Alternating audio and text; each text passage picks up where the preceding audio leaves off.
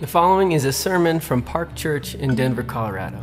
More information and resources can be found online at parkchurch.org.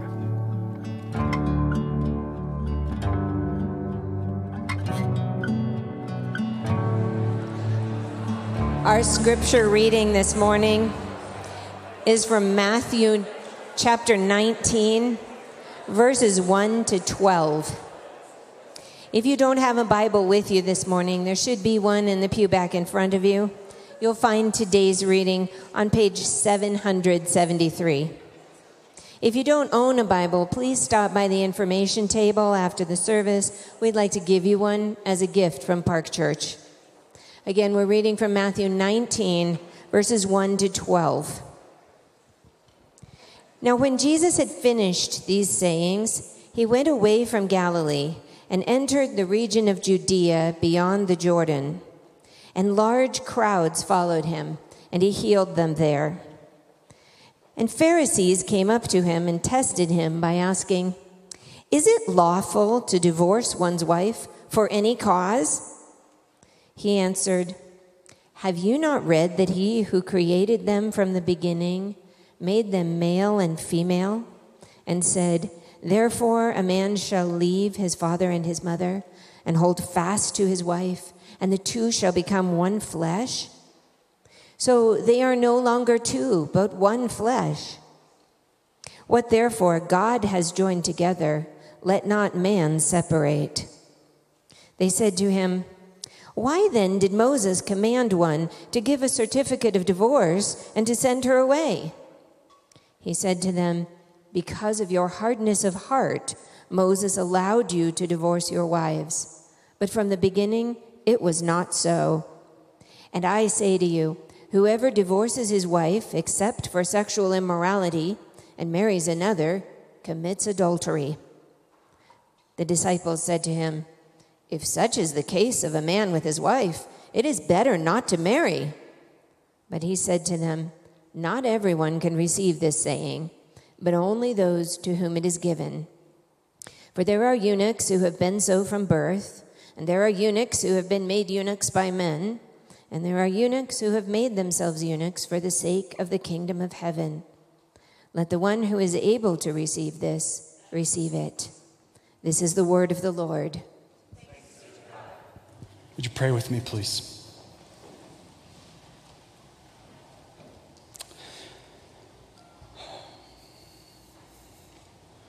Lord Jesus, only you know where each and every person in this room is at. Only you know each and every person's story, the things that have led them here, the good and faithful decisions of their life, and the painful, hurtful, perhaps sinful decisions of their life that have led them here. Only you know all of those things. And Lord, not only are you the only one who knows those, you are the only one who can steward your word truly to the hearts of your people. So Lord, would you do that during this time? Meet each and every person where they are at. Lord, help me to be faithful to your word, faithful to your truth, and gentle and gracious as I do so. Pray that you would meet us powerfully during this time, Lord. We ask this in your name, Jesus. Amen. For those of you who perhaps started coming during the summer, and then just for those of us who have been here for a while, maybe this is a good reminder. At Park, we preach through books of the Bible. In the spring and in the fall, we choose books to preach through. And then in our summer months, it's been our rhythm for a long time now to preach through the Psalms. So for instance, if you've been here for all of or part of the last 3 months, we've preached through 10 Psalms. And that's our rhythm. We preach through books of the Bible mainly and most importantly because we believe that it is the inspired Word of God. It is truth about who God is, what he's like, and who we are supposed to be as human beings and how we are supposed to live in light of that truth. We started the book of Matthew. I researched this the other day, and it actually kind of shocked me because I didn't think it was this far back. We started the book of Matthew in January of 2020, just a few months before the pandemic started. That's how long we've been in the book of Matthew, and here we come back to it today. So this will be our first sermon back into Matthew throughout the rest of the fall. One of the reasons that we chose Matthew amongst many is we're presented in Matthew this idea of an upside down kingdom. So our banner over here on the wall has a crown on it, but that crown is turned upside down because so often what God in the flesh is doing, what Jesus is doing is saying, you think you know what God is like. You think you know what you're like. You think you know how you're supposed to live. Let me tell you how it really is. Let me tell you what God's really like. And he often is flipping our paradigms for us. Here's a quote from one of our past Matthew study journals. This is something that our lead pastor, Gary, wrote in that journal. In the gospel according to Matthew, Jesus is inviting us into a whole new way of life with a new set of values and a new type of community. Really, it's a whole new kingdom that is being established right here and right now in the middle of this world. And compared to some of the prevailing values of our culture, it's a bit of an upside down kingdom. It's a kingdom where the outcasts are welcome, the humble honored, enemies are loved, the poor are esteemed, strangers befriended, and the guilty are forgiven. It's a kingdom where the king is enthroned on a cross. His victory comes through his death, and his death gives life to the world. Lastly, we also preach through books of the Bible so we don't dodge hard things in Scripture. And there are hard things in Scripture. Our passage today is one of those. Make no mistake, I am going to argue to you, I think it is filled with beautiful, amazing things, but there are hard things in this passage. There are confusing things in this passage. Somehow Jesus weaves together marriage, divorce, and on some lines about eunuchs. And we come to it potentially with really strong feelings, with really strong emotions, with stories that perhaps line up, maybe they don't line up. And I obviously don't know in what place each of you is at. When you read this passage, or as this passage is read over you today, I don't know how it sits with you. I don't know how it rests with you. And I have prepped this week, and as I stand here now, I feel the inadequacy of being able to address everyone where they're at and where this passage lands on their soul. Before the last service, one of our staff members, Christina, was praying over me, and she was praying that I wouldn't feel like I have to answer every question or get to every caveat. And somehow, not being on staff too long, Christina knows me pretty well because that's my heart. And I just won't be able to do it. I won't be able to answer every question or get to every caveat. So, if I don't address something that you have a question about, or maybe if I address something that resonates with you and you want to talk about it more, you want to process it, you want to pray about it, if you're convicted about something, or maybe you're mad about something that either Jesus says in this passage or maybe something that I'm going to say, please email me. It's jason@parkchurch.org. If you don't want to email me, that's fine. Please email our elders at parkchurch.org. We want to be able to process those things with you. If you've closed your Bible, go ahead and open it back up to Matthew 19, and we're going to kind of just work our way down through the passage. In verses kind of 1 and 2, Jesus is making his way from Galilee, and he's entering the region of Judea beyond the Jordan. Essentially, Jesus is moving down towards Jerusalem, and he's going to be moving towards the events that are going to lead him to the cross. And somewhere in that journey, he is met along the way by a group of Pharisees. And these Pharisees are going to ask him in verse 3 a specific question. And I want you to realize it's a specific question in a specific historical context. It's asked by a group of men who have a specific understanding, and they're trying to test Jesus. They're trying to trap him. The question: is it lawful to divorce one's wife for any cause? The NIV translation has them asking, is it lawful for a man to divorce his wife for any and every reason? The original question to Jesus is regarding what is lawful, what's permissible, what's allowable, what is acceptable. A pause here, because I don't know about you, but this feels all too similar to me in how we think about divorce in the present day. Unlike ancient Israel, women in our day and age can now file for divorce. They wouldn't have been able to historically in that time. So that certainly is a difference. But what feels similar to me is starting from the place of what is acceptable, what is lawful for me to consider if I want to consider divorce, what is permissible. The Pharisees here, again, they are trying to test, trick, trap Jesus in whatever he might say.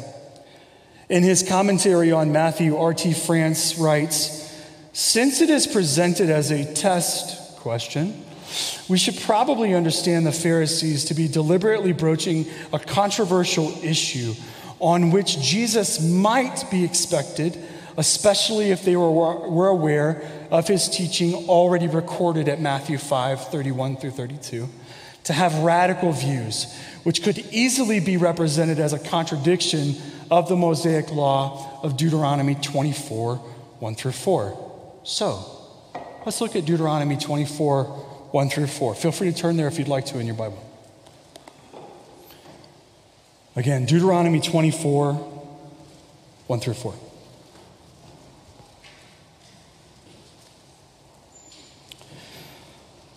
Starting in verse 1. When a man takes a wife and marries her, if then she finds no favor in his eyes because he has found some indecency in her, and he writes her a certificate of divorce and puts it in her hand and sends her out of his house, and she departs out of his house, and if she goes and becomes another man's wife, and the latter man hates her and writes her a certificate of divorce and puts it in her hand and sends her out of his house, or if the latter man dies who took her to be his wife, then her former husband who sent her away may not take her again to be his wife after she has been defiled, for that is an abomination before the Lord. And you shall not bring sin upon the land that the Lord your God has given you for an inheritance. This is the only Old Testament passage that deals specifically with divorce. And the Pharisees are using it as their biblical context for their question. And I don't know if you noticed in there, but it's not actually about divorce per se or what's allowable. It's more about what do you do once it happens and what's supposed to happen from there. Here's some more background for some of the Pharisees' understanding. At this time, there are two schools, kind of two competing schools of Pharisaical thought. One comes from the Rabbi Hillel, and that understanding is that divorce is permissible in any and every cause. The second one is from Rabbi Shammai, and it's that divorce is permitted only in the case of unchastity, infidelity, adultery. And here's the test. This is what they're trying to test Jesus with. The most widely held view of the Pharisees and amongst men in ancient Israel was Rabbi Hillel's view, that divorce is lawful for any reason. If Jesus' view might be more radical than that, his view might as R.T. France states, easily be represented as a contradiction of the Mosaic law of Deuteronomy 24, 1 through 4. And then we get Jesus' response in verse 4, but he doesn't start from Deuteronomy 24. He starts from Genesis 1:27 and Genesis 2:24. Let's read what he says again. He answered, "Have you not read that he who created them from the beginning made them male and female? And said, therefore, a man shall leave his father and his mother and hold fast to his wife, and the two shall become one flesh. So they are no longer two, but one flesh. What therefore God has joined together, let not man separate." You see, the Pharisees start from the place of divorce and what is permissible in order to divorce one's spouse. They ask the question, Jesus doesn't start from that place. Jesus starts from the beauty of what marriage is supposed to be, what God had originally intended. Jesus starts from the place of it's a covenant union between one man and one woman. A union that amazingly and mysteriously makes two people one in the eyes of God. The marriage union images God in the way that he keeps covenant with his people. The Bible Project has a good definition of a covenant. It's written by Whitney Woolard, and it goes like this. A covenant is a relationship between two partners who make binding promises to each other and work together to reach a common goal. They're often accompanied by oaths, signs, and ceremonies. That's what happens at a wedding. Covenants define obligations and commitments, but they're different from a contract because they are relational and personal. Jesus is confronting the Pharisees' distorted notion of marriage shown through their understanding of flippant divorce, as well as attempting to correct them and bring to their hearts the beauty and the significance of marriage. He stated to them that the original intention of marriage was a covenant where spouses were bound to each other to lay their lives down for one another, to honor God, and to love one another, and to reach a common goal. It's as if Jesus is alluding to the notion that the Pharisees are not treating marriage this way by the way they are asking their questions. To not live inside of a marriage covenant in ways that honor God and honor the beauty and the significance of the other in the covenant is going to have devastating damage on one or on both spouses. Additionally, Jesus is making the case here, the one flesh union of a man and a woman should not be broken. To break it is like ripping and tearing apart a single body. And then, verse 7, the Pharisees, they don't see it. They've asked their question. Jesus has responded not from where they wanted, but he's responded with the beauty of what marriage is intended to be. And their response is, why then did Moses command one to give a certificate of divorce and to send her away? First, it wasn't commanded in the Mosaic law of Deuteronomy 24 to give a certificate of divorce if a husband wasn't satisfied. It wasn't commanded, as in there's nothing in that verse that we read that says, if this, you must do this. It doesn't say that.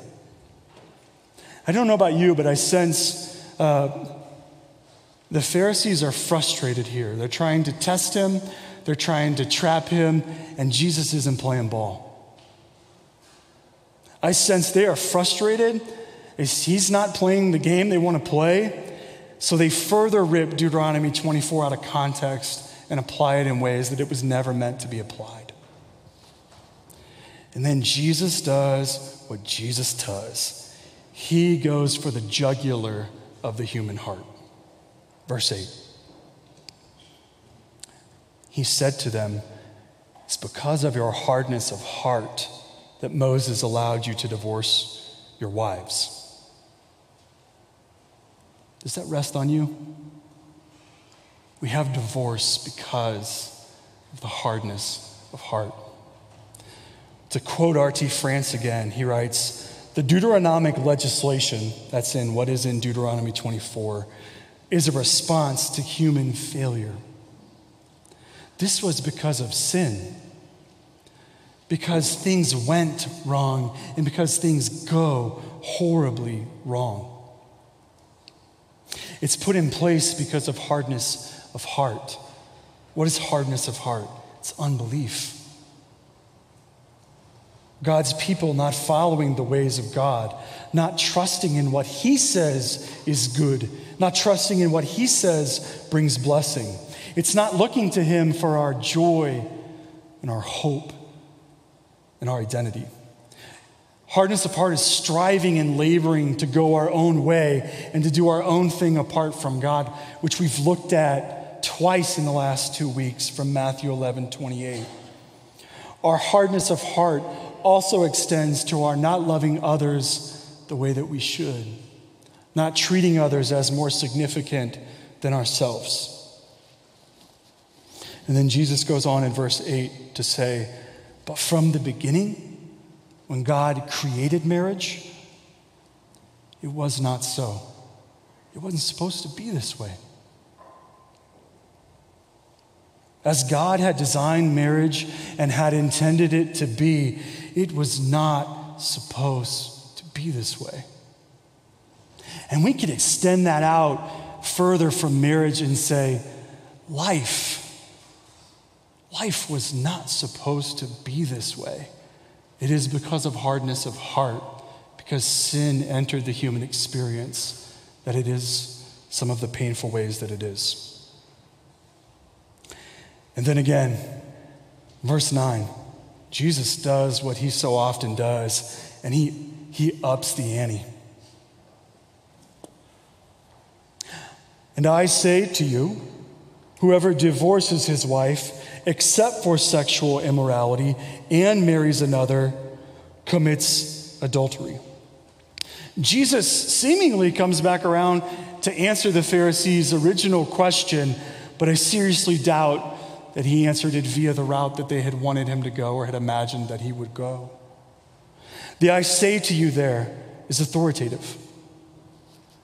That's God in the flesh laying out just how serious He takes the one flesh union of marriage and the inseparable nature of it. Divorce is like ripping apart of what God has joined together. The Pharisees, they're treating marriage and divorce extremely flippantly. They're using Deuteronomy 24, 1 through 4 as a proof text to be able to divorce a wife for any and every reason, big or small, that a man might want to. And what does Jesus do? He throws eternal weight and extreme sobriety into their understanding. Adultery is where divorce, apart from the reason being sexual immorality, gets a person. One might ask why sexual immorality is the exception given by Jesus here in Matthew 19:9 and in Matthew 5:32. I don't have a ton of time here to give an in-depth treating of that, but hopefully it might suffice to mention that sexual immorality, infidelity within the marriage covenant is akin to the Israelites continuously, again and again and again, turning their backs to God and cheating on our Lord by worshiping other gods. The unfaithfulness of God's people is such that God declares in Jeremiah 3:8, "For all the adulteries of that faithless one, Israel, I had sent her away with a decree of divorce." Recall that I said at the beginning, Jesus is responding to a specific question, particularly in verse 3, in a specific context. Even so, I don't think that one can get around the serious weight of what He's saying. In Matthew 5:32 and in Matthew 19:9, Jesus is saying a hard word. He's saying a hard word to shake the Pharisees and to shake his people for all time since to see the beauty and the significance of what marriage is intended to be and the gravity of what divorce does and what it puts on display. And I think that the shaking and the sobriety that Jesus intends is further solidified by the disciples' response in verse 10. So let's read that. The disciples said to him, "If such is the case of a man with his wife, it is better not to marry." The disciples to grasp the weight and the eternal significance of what Jesus is saying. It's almost like Jesus says it, and they say, whoa, whoa, wow. Sobering. If that's true, if that's the case, then it might be better to never get into a marriage covenant. Their response indicates that Jesus is likely saying exactly what it seems that he is saying. And I would submit to you that Jesus' response to what they say also indicates that he is saying exactly what it seems he is saying. Jesus' response to them is, he said to them, "Not everyone can receive this saying, but only those to whom it is given." Not everyone can receive it. It's as if Jesus says, yeah, you don't have to marry.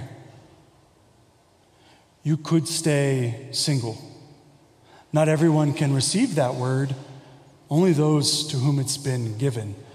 Jesus is, I believe, making the case singleness and celibacy is a faithful option. And then he goes to kind of further illustrate his point to the disciples. He brings in eunuchs. And I'll spare you a bunch of detail and grossness. I will just say a eunuch is a male who's had either part or all of his genitalia removed, leaving marriage and procreation out of the picture. I believe that Jesus is using the picture of the eunuch as a way to explain singleness and celibacy as a faithful option. Again, R.T. France writes in his commentary, "To us, the use of eunuch language seems unhelpfully extreme when talking about those who could marry but choose not to do so. And the fivefold repetition of the word within this one verse makes it the more uncomfortable. But the word would have been no less offensive in first century Jewish culture, in which eunuchs were the object of pity, if not horror. The choice of this striking metaphor, get this, perhaps reflects a culture where marriage and the procreation of children were so much taken for granted as the norm that strong language is needed to question that assumption. There have been times within Christian history when it has been assumed that the monastic ideal is the best way of life, and that those who marry and have children are on a lower level of spiritual achievement. But Jesus' words give no sanction to that view. The ideal of marriage set out in verses 4 through 9 remains God's standard for his people. And get this one too, but it is not, as many in Jesus' day would have assumed, the only way of faithfulness to the Creator's purpose.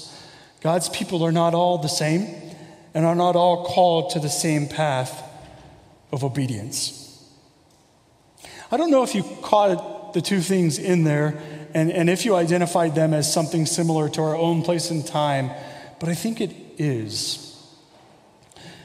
Marriage is not, as many in Jesus' day would have assumed, the only way of faithfulness to the Creator's purpose.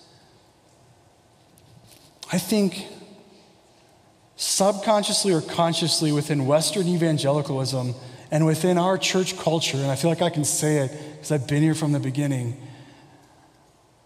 marriage has often been held up as this is the ideal, and if you're single, that's what you're shooting for, or at least you should be. Marriage is more important. Marriage is a status that gives you something, and if you are single, then you're a lesser Christian.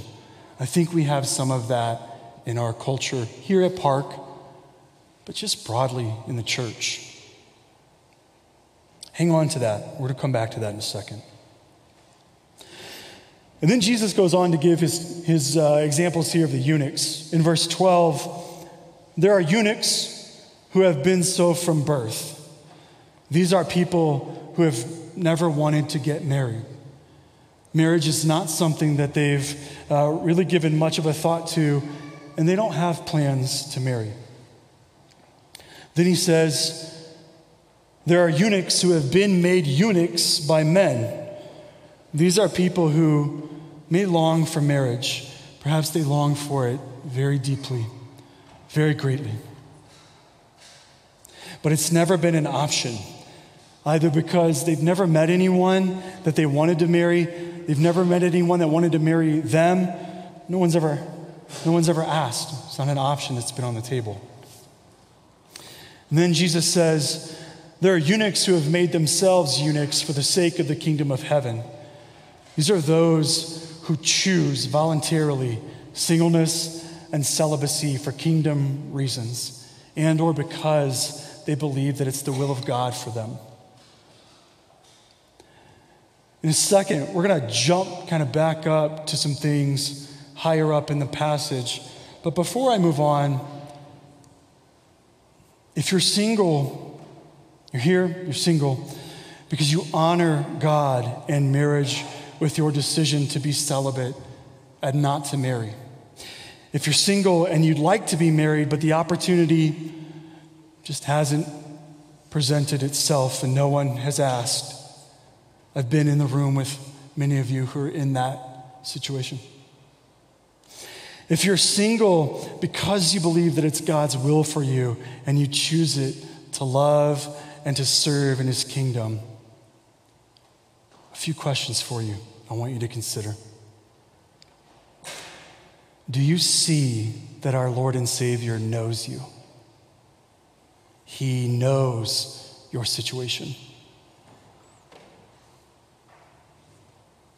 He is anticipating this is a faithful option. Do you see that he knows you? Do you see and feel that the Savior sees you? He sees the things that you're going through. Perhaps you are one who has that longing on your heart to be married, but for whatever reason, it just hasn't happened yet. Jesus sees you. Do you feel it? And then I pray also, do you see that he honors you? In the light of this flippant passage about divorce and the talk about marriage, which is all important, do you see the Savior holds up your life and says, I honor that? I pray that you do. Maybe increasingly so over the next few days. I pray that you do. There's a few more things that I'd like for us to consider from this passage or based in this passage. The first one is this. Number one, marriage is meant to be beautiful. It is meant to be a beautiful, God-honoring, binding covenant between one man and one woman for the rest of their life. Jesus, God in the flesh, when given a flippant question about divorce, starts from the place of what marriage is intended to be and the beauty of it. And sadly, too often, things don't go that way. Often, spouses live selfishly. We desire and we order our own needs before the wants and desires of our spouse. Spouses neglect one another. Spouses isolate from one another. We attack one another with words and actions, hoping that it will cut and hurt. And guess what? It cuts and it hurts. There's abuse. Verbal, physical, emotional, spiritual, sexual abuse. People, and it's often women, are oppressed and exploited within a marriage covenant. I know that men can be abused too, but it seems like statistics play out, it's far more women who are. Women, if that's your story and you're being abused, please come talk to somebody. I can understand if you wouldn't want to come talk to me as a male pastor. If you would, I'd listen. But if you don't feel comfortable, please go talk to one of our other female leaders. Please talk to one of our staff members. We know that abuse is real, and we know that in a room this size, in a church this size, it's happening. Please come talk to us. Let us know. We don't want you to live your life that way. And then yes, in marriages in our day and age, because of all of the sadness and brokenness, there's adultery. There's infidelity in marriages. And all of it, everything that I just described that goes horribly wrong is because of hardness of heart. It's because of our sin. Because we often don't believe and honor God in the real-time events of life, in the real-time events of our marriage. Second, please don't be irreverent in how you think about marriage. And if you're here and you're married, especially your marriage. And don't be flippant with how you think about divorce. Please, I beg you, I plead with you, do not be thoughtless or carefree in how you use the word or the idea in conversation, especially in a fight with your spouse. Remember what Jesus states in Matthew 19:9 and in Matthew 5:32. Third thing. And I think this really goes towards the idea of Jesus flipping things upside down for us and really shaking what we think we know. I'd ask you to prayerfully consider this. Yes, Jesus does in Matthew 9 state, I say to you, whoever divorces his wife except for sexual immorality and marries another commits adultery. He also states in Matthew 5:27, you have heard that it was said, you shall not commit adultery. But I say to you, there's that authority again from God in the flesh. I say to you that everyone who looks at a woman with lustful intent has already committed adultery with her in his heart. There's Jesus doing Jesus things right there. You think the bar is here. You think the bar for holiness is here. You think the bar for justification is here, and you think you can hit it. You can't. The bar is up here. The bar is in the human heart, and there is hardness in the human heart. In Mark 7, adultery is put in a list of things that are in the human heart. Verse 21 of Mark 7 states, from within, out of the heart, that's the place where we hold desire and will, the things that we want more than anything and the things that we actually do worship. Out of the heart of man come evil thoughts, sexual immorality, theft, murder, adultery, coveting, wickedness, deceit, sensuality, envy, slander, pride, foolishness. All these evil things come from within, and they defile a person. Adultery is set right there in the middle of a list of things like envy, slander, pride, foolishness, coveting, wanting something else somebody has. It's set in the middle of a list that if we were honest, we do every single day. Where am I going with this?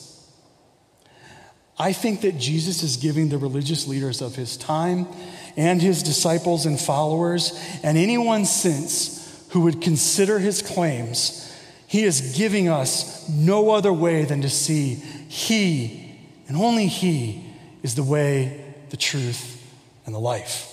And that no one has eternal joy and freedom except by coming to him and trusting for them in what he's going to do for us in what he has done on the cross.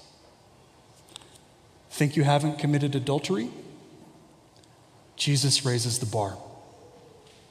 Ever look at anyone with lustful intent? I suspect that if there were truth serum going around this room, we would all be pretty nervous about what would be revealed. Did your marriage go poorly? Is it at the verge of divorce? Or maybe it's already ended in divorce, either because of sexual immorality or because of something else.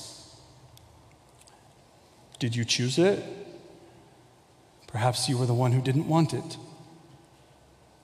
Either way, from where? From whom does your redemption come? From whom do you find healing, cleansing, and a being made right and whole? For those for whom this is a part of your story, I want to point you to John 4. I'm not going to go there. I just offer it to you as a place to go to. This is Jesus in his interactions with the Samaritan woman at the well. In the interactions with her, he says, go, call your husband and have him come here. And she says, I don't have a husband. And he says, you're correct in saying that you don't have a husband. In fact, you've had 5 husbands. 5. And the man who you're living with now, who you're with now, is not your husband.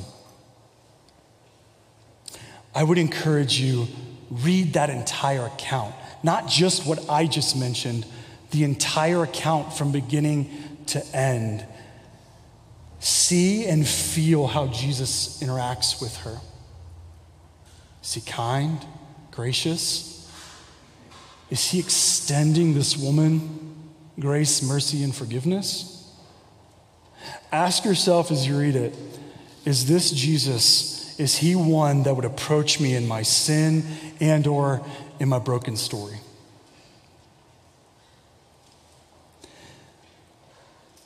Let's say if you're going to marry and your marriage is going to honor God, if you are going to love your spouse well, if you're not simply just going to stay together because you're not supposed to divorce, but instead you're going to strengthen the fabric of that one flesh covenant union, it's only going to be because you depend upon the grace and the mercy and the righteousness of Jesus that covers you.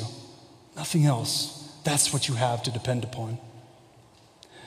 If you're going to remain single and celibate for whatever reason in your life, and if you're to remain faithful to the Lord Jesus throughout your life, no matter how long it is, it will be because you cling to and you find nourishment in the grace and the mercy and the righteousness of Jesus that covers you. And as such, you feel God the Father's delight increasingly more and more and more. In closing, I'd like to read from Matthew 11, 28 through 30. It's a text that we've been in for the last couple of weeks, but it's so stinking beautiful, and it applies to what we're talking about today. So if you would, turn over to Matthew 11, starting in verse 28. And again, as I read this, I'd ask you to consider, I think Jesus is saying, there's no other way that you can do it. The bar is way too high. In all aspects of your life, whether things go well or things go poorly, this is what you need. And he says, come to me, all who labor and are heavy laden, and I will give you rest. Take my yoke upon you and learn from me, for I am gentle and lowly in heart, and you will find rest for your souls. For my yoke is easy and my burden is light. Perhaps your life is filled with joys. Perhaps you're married and it's going well for you. Perhaps you're single. Life is going well for you. You still have to come to Jesus. If not least because we are tempted in the human heart, because of that hardness that still remains, we are tempted to believe that we did it on our own. Look what I did. I can do a good marriage. No. It is only because of Jesus, and he says, come, continue to find your rest in me. In our flippancy and in our irreverent nature, not just about marriage, not just about divorce, but in so many things in life, we are flippant and we are irreverent. Jesus says, in that, you bring it. Come to me. I'll give you rest. In our devastating ways that we treat one another due to our hardness of heart, Jesus says, you don't have to do that anymore. Come to me. Find rest for your weary souls. Don't labor anymore doing that. Come to me. I'll teach you how to live. In our decisions that are mistakes and failures, never let the devil convince you you can't come to Jesus because you made a bad choice. I did this. This is part of my story. I can't come to him. No. Jesus says, come. You come to me. I'll give you rest. That thing that causes you shame, you can lay it down. I'll give you rest. And in our pain that comes from our decisions, our words and actions towards other people, and other people's words and actions toward us, which often happens in marriage and certainly almost always happens in divorce, Jesus is saying, come to me. That heavy laden feeling that you're feeling, bring it. Come to me. I'll give you rest. I'll give you healing. I'll show you how to live. Jesus is saying to us, and I think he's saying in that passage in Matthew 19, there is no other way. The bar is here. You think it's here. The bar is here. You can't meet it. We still are sinful people and we need a Savior. And he's saying, that's all right. I've taken care of it. The bar, it's okay. You can erase it. You don't have to do that anymore. The shame, it's okay. It's taken care of. Come to me. I'll wash you clean. Come to me and it's done. It's taken care of. It's finished. Let's pray.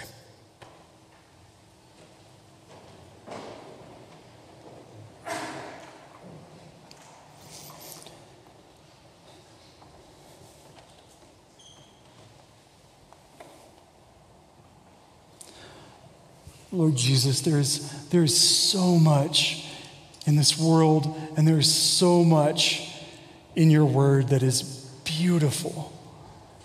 And there is so much in as we walk in relationship with you that is amazing.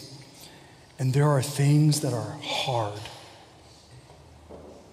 There are things that you say that are hard for us to grapple with and to make sense of. There are things in this world that we do and things in this world that are done to us that are just evil, and they are difficult for us to wrestle with.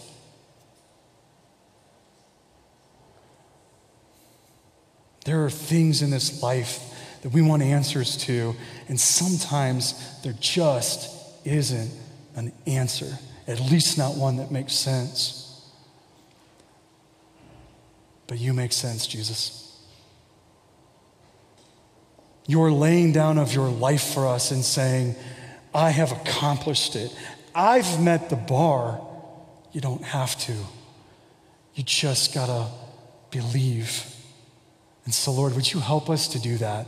No matter what our story here is, no matter what we've brought with us into this room and from the culmination of our life, would we be able to rest each and every one of us in this room right now, rest in the peace that you offer, because your blood washes clean those who you call son or daughter. Help us to rest in it, Lord. Help us to lay down our striving and our laboring in order to find peace and rest in you. We ask this in your name, Jesus. Amen.